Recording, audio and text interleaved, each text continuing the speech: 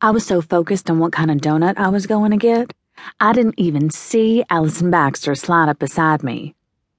"Suzanne Summerhouse, what are you doing?" Any normal person would be able to tell what I was doing, but Allison wasn't normal. She was never normal when we were in school together, and now that we're in our 30s, she's still not normal. Let me explain. In front of me stood a petite woman, and it was before 8 on a Saturday morning, and she was already perky. She bounced around in her pink jogging suit, and her long blonde ponytail bounced right along with her. Everything about her looked perfect. She had goals for which adults strived. Me? I only had 2 goals at this point in my life.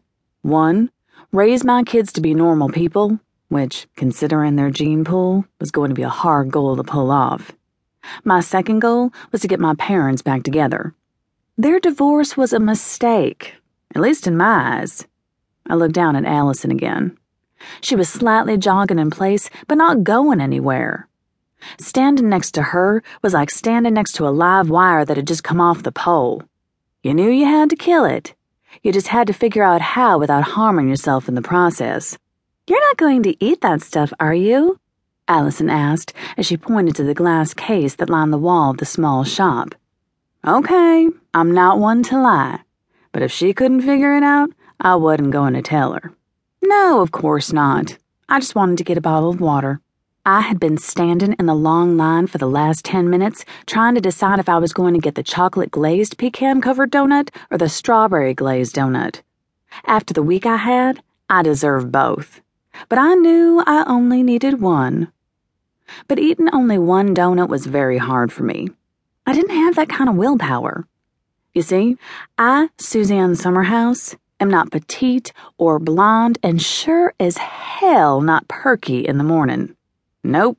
I'm 5'6" if I stand up straight, and my hair is dirty brown right now, but when I wash it, well, it's still dirty brown. As for my weight, let's just say no one has ever called me tiny. Nor did I make anything look perfect. In fact, here lately, I had a feeling I was far from even being in the vicinity of anything perfect. The only thing Allison and I had in common at this moment was we both had on jogging suits. If you considered my gray sweats and a black t-shirt that I picked up off my closet floor and threw on, an actual jogging suit. I looked over at her as she looked up and down the line. I could see she was judging everyone for eating what she considered trash. "What can I do for you, Allison?" I asked as the line inched up. I had to get her out of there before it was my turn. I refused to stand in line and leave with just a bottle of water and no donuts. Sure, I was a grown-up and shouldn't have to explain my actions. But whenever I was around Allison, she made me feel like we were back in school. She was the one that did everything right, and me, well, I was just there taking up space. I considered myself a good student, and I had friends. But I just never seemed to be up there where I wanted to be. "I wanted to see if your mom is attending my parents' anniversary party." "I'm not sure. She hasn't mentioned it to me." I wasn't about to explain to this pink puff that I wouldn't know anything about my mom and a party because my parents had flipped off the deep end 2 years ago and gone their separate ways. I really didn't stay in the loop about their social life much anymore.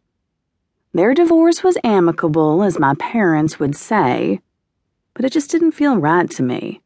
They belonged together. I was truly heartbroken when they broke up. Sometimes, you know when people are headed for divorce. They fight nonstop, cheat on each other, and do anything possible to destroy the marriage. Not my parents. No fighting, no cheating.